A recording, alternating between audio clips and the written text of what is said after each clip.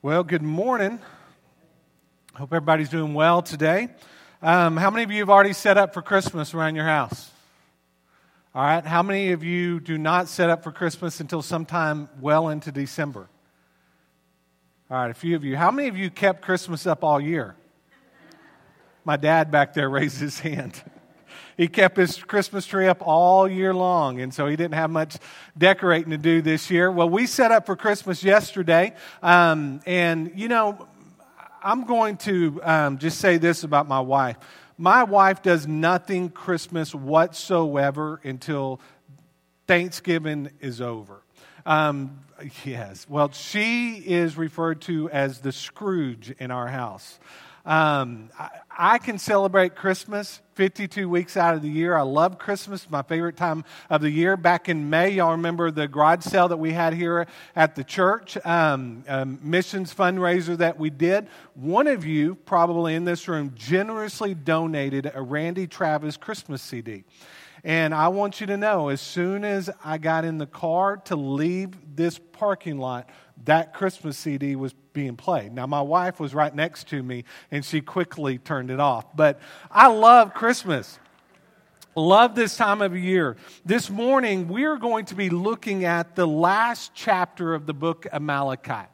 Okay, this is not a Christmas message, but it's certainly a setup to the Christmas messages that we will do coming up beginning next week. Our sermon series this Christmas is called The Songs of Christmas. And what we're going to do is we're going to walk through 4 different songs. We're going to look at Zechariah's song, we're going to look at Mary's song, Simeon's song, and the angel's song. And so I'm looking forward to this series that we're going to walk through beginning next week. But this morning, we are in the last chapter of the book of Malachi.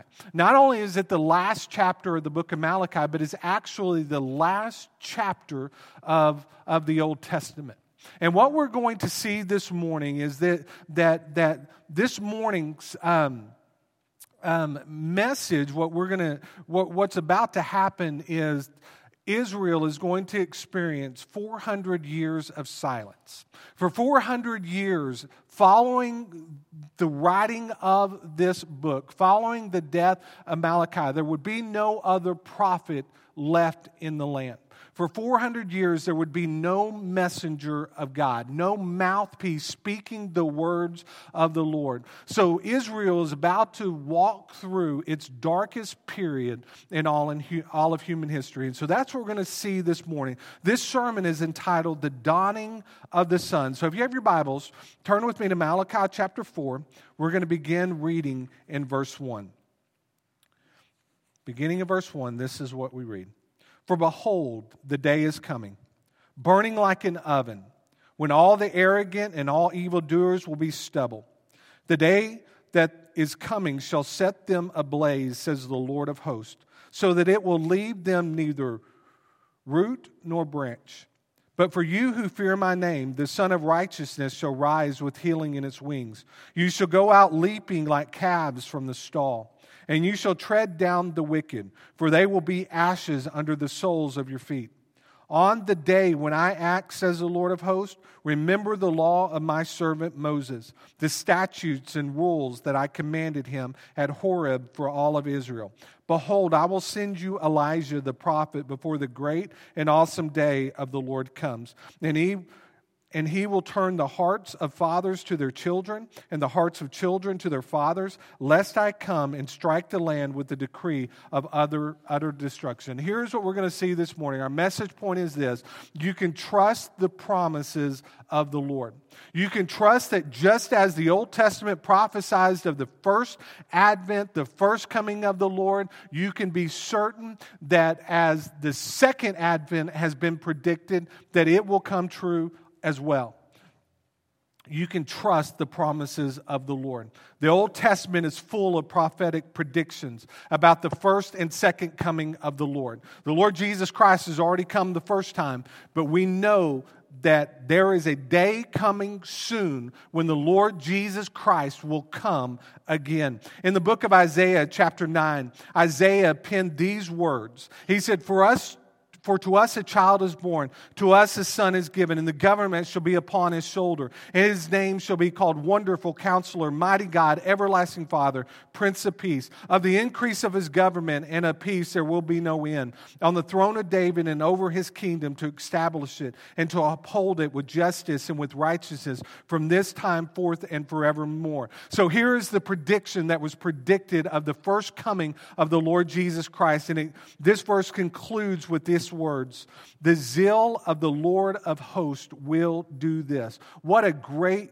words of promise. Guess what? If the Lord says it's going to happen, it's going to happen. The Lord promised the people of Israel that a day would come when the Savior of the world would burst into human history, and He did. And He also promised us that there is coming a day again when He will come back for His church. And you can count on it and believe that He will.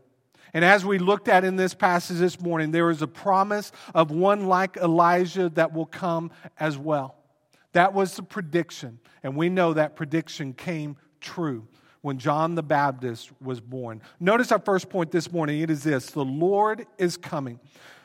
The Lord is coming. We begin verse 1 with these words, for behold. You know, that word behold is an attention-getting word, isn't it? When you hear someone say, behold, you're kind of anticipating what is going to come next. So Malachi said, for behold, the day is coming. What day is coming? The day of the Lord is coming. The day in which the Lord Jesus Christ would come and burst into human history. That was the day that was being predicted by Malachi. He's not the only one that predicted that. Throughout the Old Testament, other prophets as well predicted the coming day of the Lord, the coming of His first advent as well as His second advent. So when you think about the day of the Lord coming, there is this sense of anticipation. And there's also this sense of warning. Anticipation because the Lord Jesus Christ is about to burst into human history. Warning because the Lord Jesus Christ is about to burst into human history. And if you're not ready, what does that mean? Judgment is coming. And that is what Malachi is communicating this morning to his readers and subsequently to everyone in human history that would read from this great book. Here's what we know. The coming day of the Lord carries with it a promise of a day of reckoning. Verse 1 again. For behold, the day is coming, burning like an oven, when all the arrogant and all evildoers will be stubble. The day that is coming shall set them ablaze, says the Lord of hosts, so that it will leave them neither root nor branch. Scripture clearly warns the unbeliever that if they do not repent of their sins and turn in faith to the Lord, that a day of reckoning is coming. A day of judgment is coming. For the unbeliever, it will be a dreadful day. They will be granted exactly what they so desired. An eternity separated from God the Father. And we are told of this day that this day is going to be a consuming day. It will be a day burning like an oven. It will be a day of wrath. The psalmist penned in Psalm 21:9 these words, you will make them as a blazing oven when you appear. The Lord will swallow them up in His wrath, and fire will consume them. The visual here is intense. We know that the fire of the Lord will consume the unrighteous. We know that because God's word makes that clear. And here's what we know. We know that every fire needs fuel to continue to burn. Usually the best kind of fuel are dead things, like leaves and trees and structure. Just look at the devastating fires that have swept across California and the horrendous destruction that those fires have caused. You know, those fires have burned and burned and burned because the fuel that was present there to allow it to continue to burn. Notice who will provide the fuel for the coming wrath of God. We're told here that it will be all the arrogant and all evildoers, and they will be relegated to stubble. The chaff is what we are told. These are people that have heard the truth of God's word, and they have chosen not to believe. Not only have they chosen not to believe, we get this kind of sense of them being called arrogant, that they're almost laughing in the face of God. They know the truth. They've heard the truth, but they haven't received the truth. And as a result, they live their life arrogantly, kind of like laughing at the face of God. These evildoers, we're told, will be like stubble. They will be like chaff, which is what is left after wheat has been threshed on the threshing floor. Once that wheat has been beaten and relegated to you've got the kernels, and then you also have the chaff that is left over. And what a person does is they take that wheat that's there and they kind of toss it up in the air, and that chaff that's there, if the wind is blowing, it will be blown away, and it will just quickly disintegrate and be no more. And that is kind of what happens when that chaff is also thrown into the fire. It is consumed in an instant. For those who do not heed the word of the Lord and turn and repent from their sins, that is the kind of reckoning that they will experience one day. It's going to be a grim day. It's going to be a day of just unimaginable destruction and wrath. It will be a devastating day for all who choose not to believe in Jesus. So we know that the day of reckoning will be a grim day for those unbelievers. But in verse 2, we are told that there is a promise of rejoicing for the believer. For those of us in this room that have placed our faith in the Lord Jesus Christ, there is a day of rejoicing that is coming. We read in verse 2, "But for you who fear my name, the Son of Righteousness shall rise with healing in its wings, and you shall go out leaping like calves from the stall. For those who fear the name of the Lord, for those who stand in awe of the name at which the wicked curse, there is a day of rejoicing that is coming." And we're told that the Son of Righteousness shall rise with healing in its wings. There is a promise here that with Jesus will come a dawning of a new day.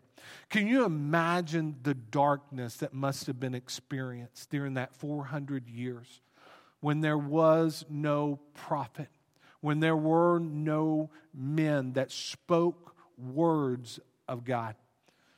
We're told that it was 400 years of silence. This was not a physical darkness, but it was a spiritual darkness. You see, where Christ isn't, darkness is. In Isaiah 9:2, we read, "The people who walked in darkness have seen a great light. Those who dwelt in a land of deep darkness, on them has light shone." It was a dark period in human history. But Christ came and He eradicated darkness. And He eradicates darkness today. And He provides spiritual healing for all who call on His name for salvation. In 1 Peter 2:21-25, we read these words. Peter said, "For to this you have been called, because Christ also suffered for you, leaving you an example so that you might follow in His steps. He committed no sin, neither was deceit found in His mouth. When he was reviled, He did not revel in return. When He suffered, He did not threaten, but continued entrusting Himself to Him who judges justly. He Himself bore our sins in His body on the tree, that we might die to sin and live to righteousness." And we're told here, by His wounds you have been healed. Some of your translations say, by His stripes you have been healed. In verse 25, "For you were straying like sheep, but have now returned to the shepherd and overseer of your souls. Through Christ we have been healed." We have been cleansed and purified and given the gift of eternal life. And with His healing comes a promise. Notice this promise uttered from heaven to John in Revelation 21, 3 through 4. We read, "And I heard a loud voice from the throne saying, Behold, the dwelling place of God is with man. He will dwell with them, and they will be his people, and God himself will be with them as their God. He will wipe away every tear from their eyes, and death shall be no more. Neither shall there be mourning, nor crying, nor pain anymore, for the former things have passed away." There is coming a day when all of these things of this earth will be relegated to nothing. There will be no more sickness for the believer.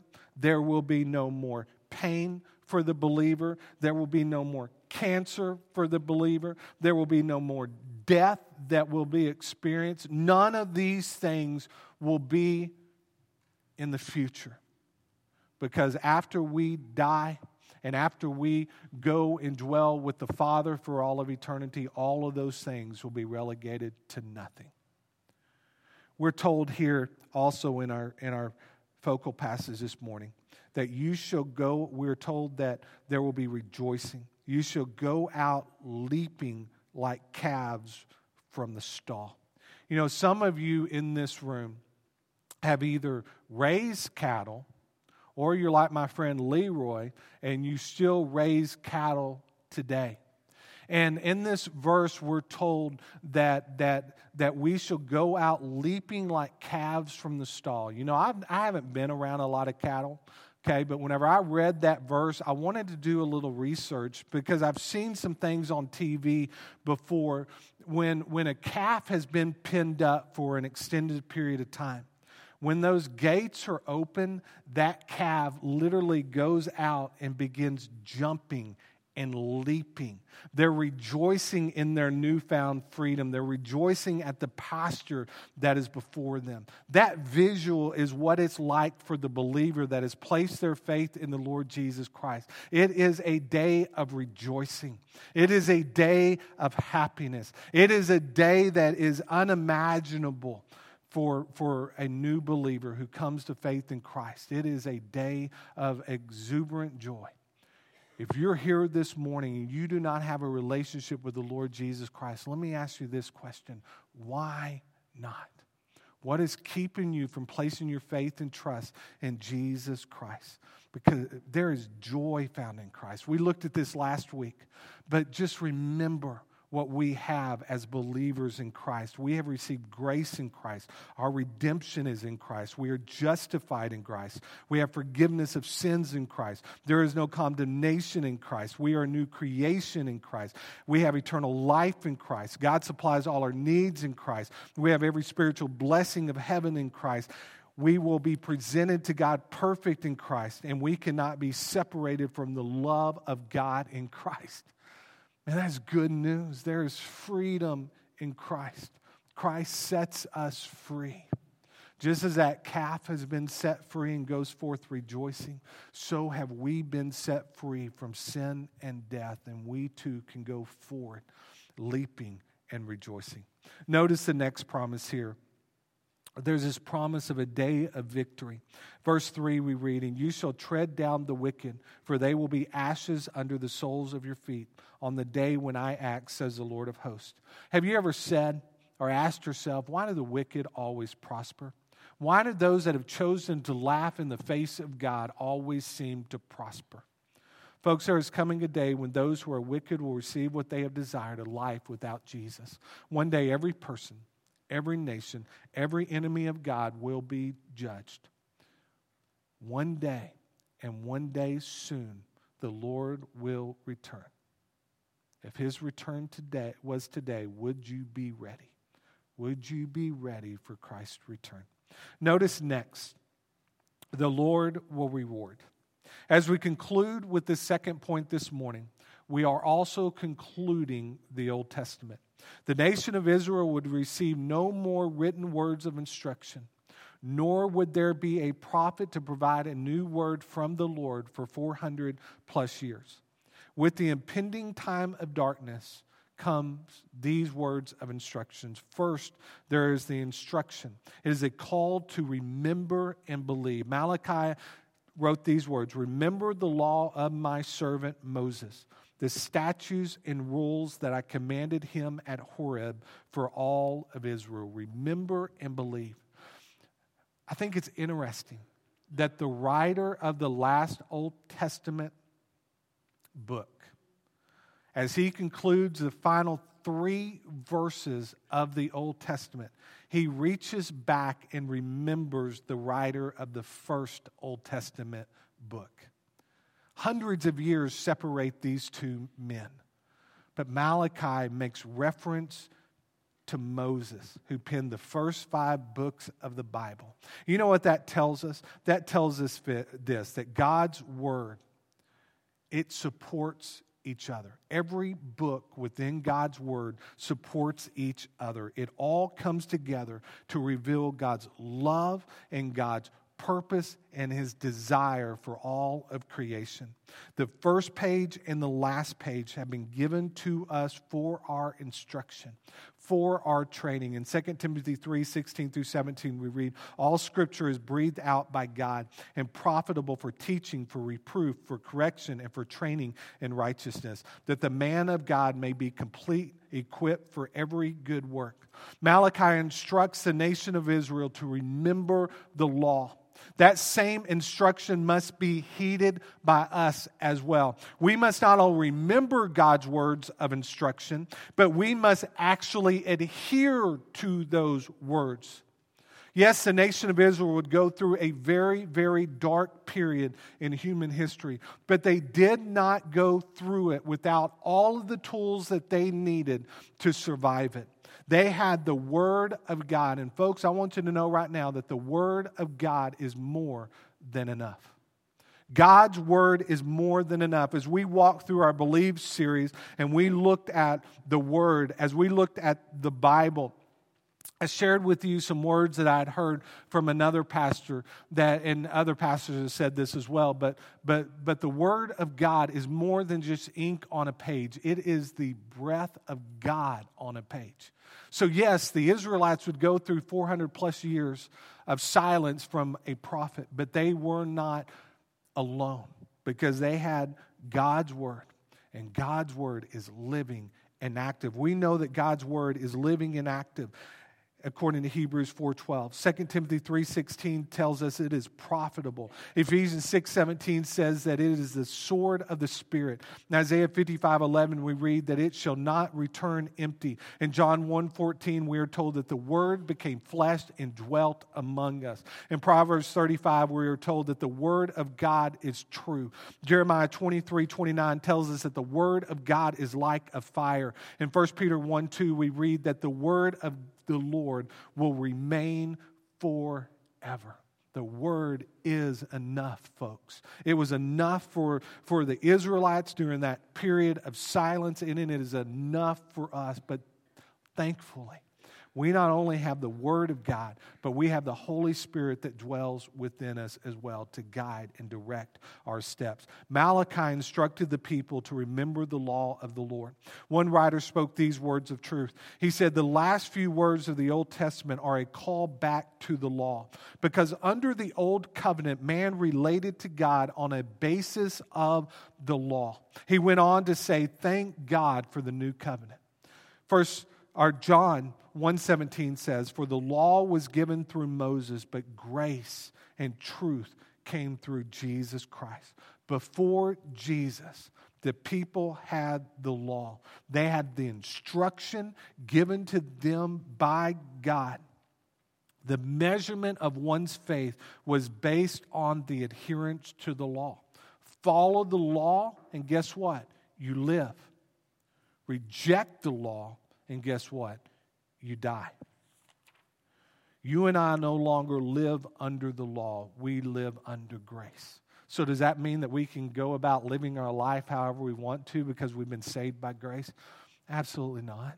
Because what have we been called to? We've been called to a life of holiness, to a life that mimics Jesus Christ, to a God-honoring life that draws people unto salvation as opposed to repels them away from salvation. Yeah, we're going to make mistakes. Every single day we're going to make mistakes. Every single day we're going to fall short of what God intends for us.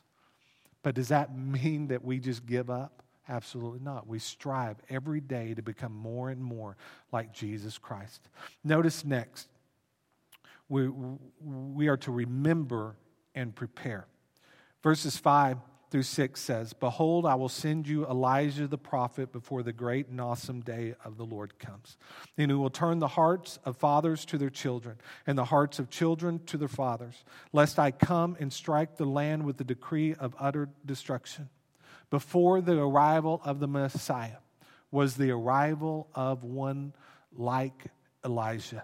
The angel Gabriel promised Zechariah, the father of John the Baptist, that his son would go forth in the spirit and power of Elijah. In Luke 1, verses 16 through 17, we read these words, "And he will turn many of the children of Israel to the Lord their God. And he will go before him in the spirit and power of Elijah, to turn the hearts of the fathers to their children, and the disobedient to the wisdom of the just, to make ready for the Lord a people prepared."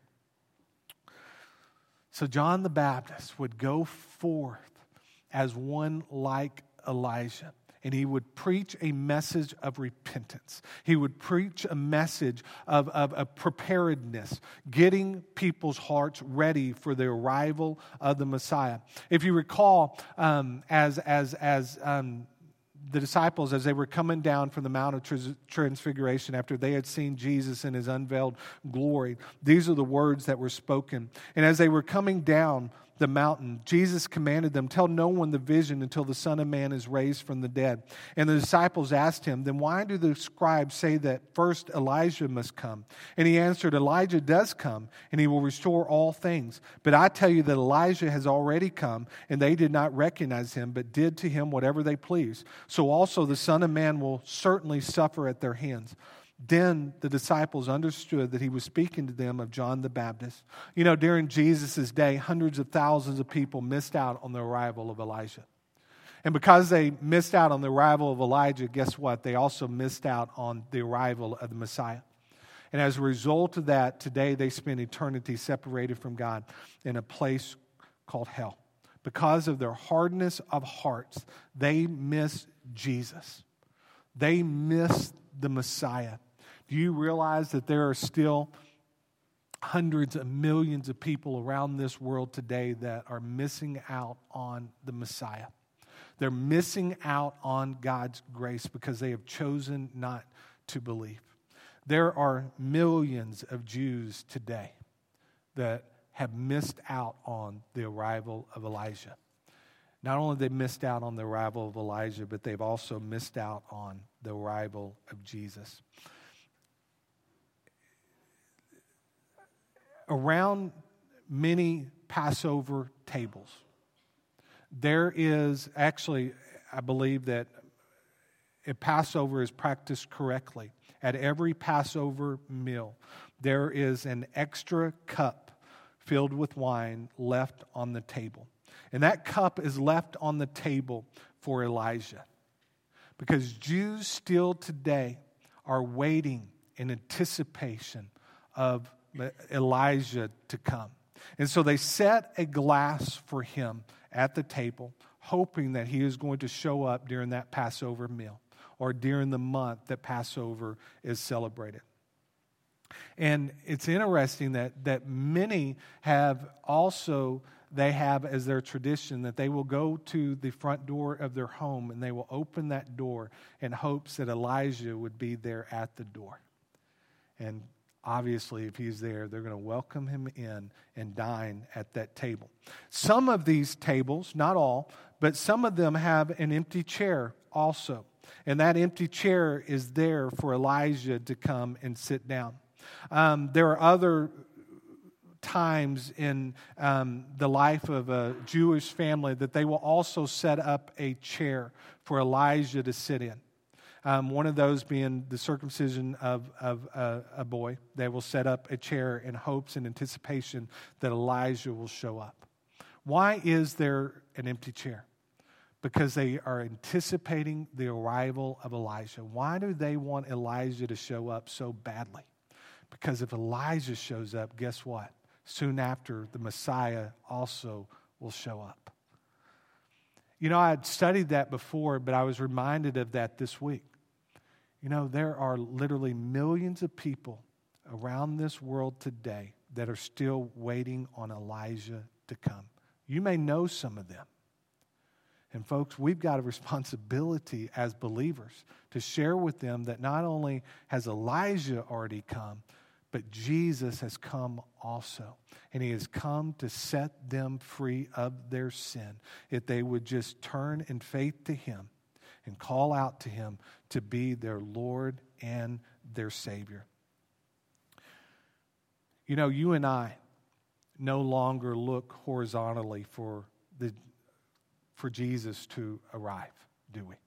Now, we look up into the sky in anticipation of that day when he is going to call us home.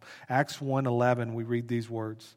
The angel of the Lord said, "Men of Galilee, why do you stand looking into heaven? This Jesus who was taken up from you into heaven will come in the same way as you saw him go into heaven." Jesus ascended to take his rightful place next to the Father in heaven. And there's going to come a day when Jesus is going to return.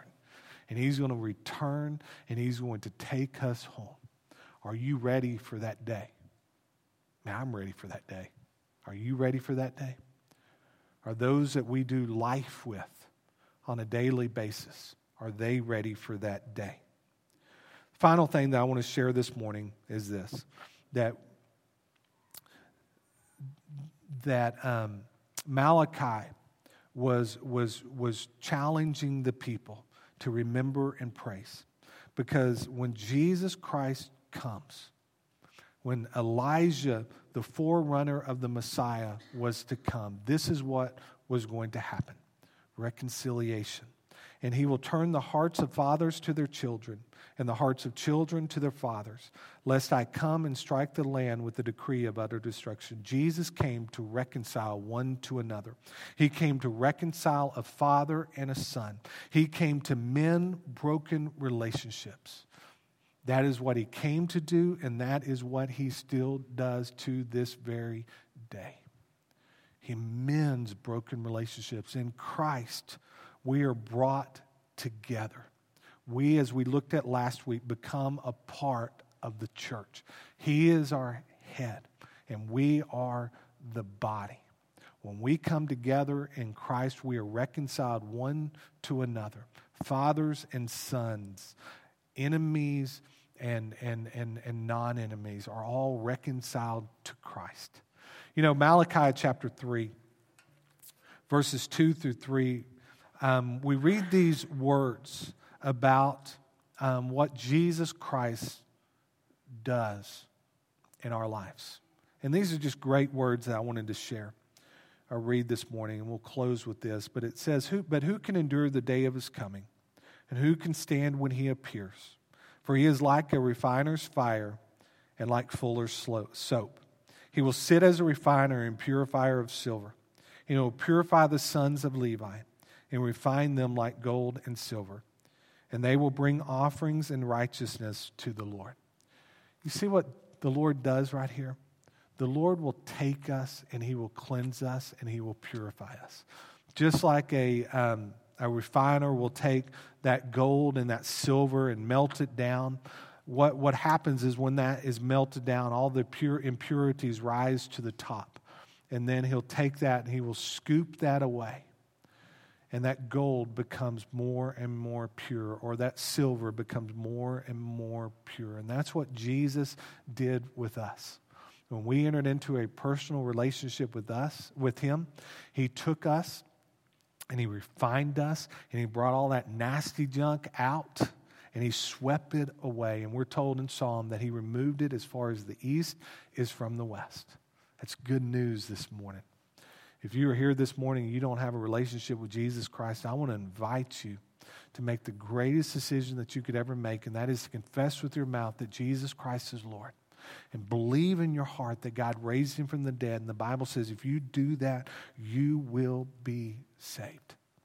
Folks, here's the good news. Just as Jesus came the first time, you can be certain that he is going to come again. Are you ready for that? If you're not a believer in this room, I'm going to tell you right now, you're not ready for that. You may think you're ready for that, but you're not ready for that. Until you cry out to Jesus to be your Lord and Savior, you will not be ready. So this morning, we're going to enter into a time of invitation. I'm going to be standing here at the front. If there's a decision you need to make, I want to invite you to come. If you need to come, placing your faith and trust in the Lord Jesus Christ, you come. If you need to come this morning and join this church, you come. If you need to come and just kneel and pray, you come as well. I don't know what decision you need to make, but if there's a decision you need to make, you come. Let's stand together. I'm going to lead us in a time of prayer. And after I say amen, if there's a decision you need to make, you come. Father God, we come before you this morning. Lord Jesus, thanking you for this day. Thanking you for the promises of your word. Father, we thank you that your word has always been more than enough for us because your word is living and it is active and it has been given to us for our benefit to not only help reveal to us how we're not to live, but it has been given to us to reveal to us how we are to live. And so, Father, may all of us in this room heed the words found in your word and seek to be obedient and follow them all of the days of our lives. Father, this morning, Father, there may be some in this room that has yet to receive you as their Lord and Savior. And if that is true, Father, if there is someone that hasn't repented of their sins and turned in faith to you, I pray that today you'll draw them into salvation. I pray that today they will be obedient to your call. They will respond to your call, and they will come. Father, in this room, there may be some that have been visiting this church for a while, and you're leading them to become a part of this faith family, and we welcome them. Father, during this time of invitation, speak to all of us and reveal to us how we are to respond. First, in the name of Jesus, we pray.